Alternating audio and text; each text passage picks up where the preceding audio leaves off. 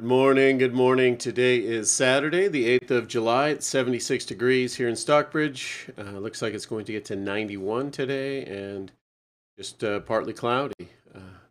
Sunny day.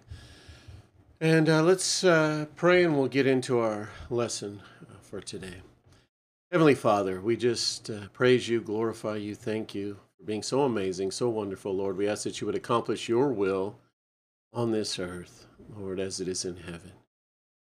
Lord, as we think about you accomplishing your will, I think of Graham's father, I think of my brother Steve, Lord, and we know you're able to heal, Lord. There's no question about that, Lord, but what comes into play is your will, your direction, and that's what we want, Lord, because you have the best direction, the best insight, the best plan. And that's what we're praying in both these situations, Lord. We know your will or your desire is that none would perish, that all would come to repentance. And so we pray your will there in both these cases, that if Graham's dad doesn't know you, that he will come to know you. If my brother doesn't, that, Lord, you would reveal yourself to him like you never have before. We know both of these men have indicated they know you, Lord, but we just ask that you would just put it on their hearts, Lord, that you just reveal yourself in an amazing way. Lord, that's ultimately what's important. What you do after that, Lord, you do your will. Do what you want to accomplish. Do the best plan, Lord, in both of these guys, Lord. Use their lives to impact this world for you and glorify you, Lord, whichever way you desire to do that. And Father, we just lift up the youth conference coming up. Lord, we ask that it would be a blessing, Lord, that not just the youth that we bring, but the youth that come from all over, Lord, that you would reach hearts, Lord, that you would just open their eyes and their hearts to you like never before, Lord, that they'd have an opportunity. Lord, we know it'll be presented, but Lord, that if they're ready, if their hearts are ready, that, Lord, that you would give them that opportunity to just surrender their lives to you like they haven't before. Lord, we thank you for today. We just ask that the worship rehearsal go well, Lord, as this team prepares, takes their Saturday, devotes that Saturday morning, Lord, to preparing for worship tomorrow, Lord. And what an honoring thing, Lord, to take time to put into these ministries and the ways that we serve you, Lord. And so we just ask for your blessing upon that. We ask that today would be a great day, that you would keep us all safe, whatever we're doing. And Lord, that you would just have a great service tomorrow, a great day glorifying you. And so, Father, we just lift up this lesson right now. In the name of Jesus, we pray. Amen. Still more on God's ability and his promises. And we have 2 Timothy chapter 1. Paul, an apostle of Christ Jesus, by the will of God, according to the promise of the life that is in Christ Jesus.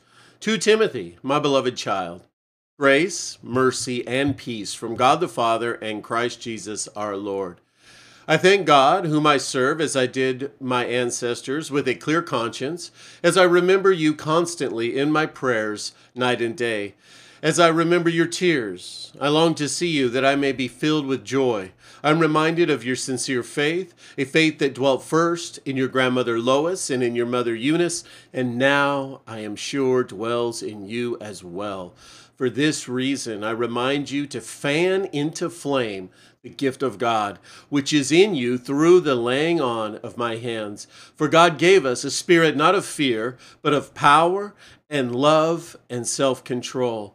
Therefore, do not be ashamed of the testimony about our Lord, nor of me, his prisoner, but share in suffering for the gospel by the power of God, who saved us and called us to a holy calling, not because of our works, but because of his own purpose and grace, which he gave us in Christ Jesus before the ages began, and to which now has been manifested through the appearing of our Savior Christ Jesus, who abolished death and brought life and immortality punctuality to light through the gospel, for which I was appointed a preacher and an apostle and teacher, which is why I suffer as I do. But I am not ashamed, for I know whom I have believed, and I am convinced that he is able to guard until that day what has been entrusted to me. Follow the pattern of the sound words that you have heard from me in the faith and love that are in Christ Jesus. By the Holy Spirit who dwells within us, guard the good deposit entrusted to you.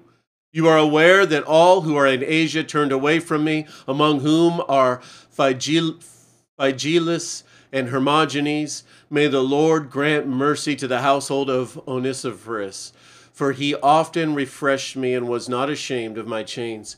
But when he arrived in Rome, he searched for me earnestly and found me. May the Lord grant him to find mercy from the Lord on that day. And you well know all the service he rendered at Ephesus. Still more on God's ability and his promises. For this reason, I also suffered these things. Nevertheless, I am not ashamed, for I know whom I have believed, and I am persuaded that he is able to keep what I have committed to him until that day.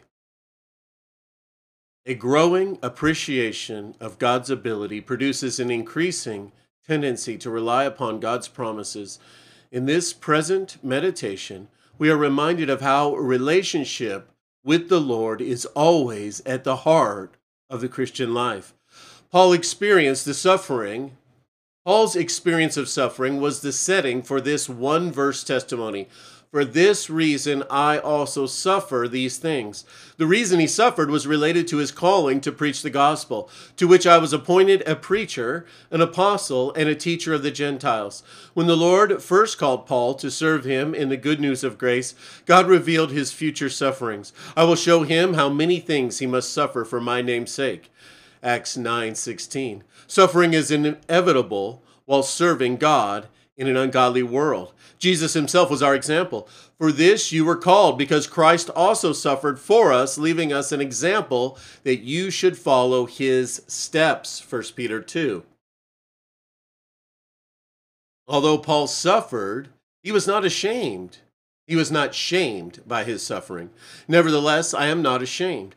If our suffering is for godly reasons, we likewise do not need to be ashamed. If anyone suffers as a Christian, let him not be ashamed, but let him glorify God in this manner.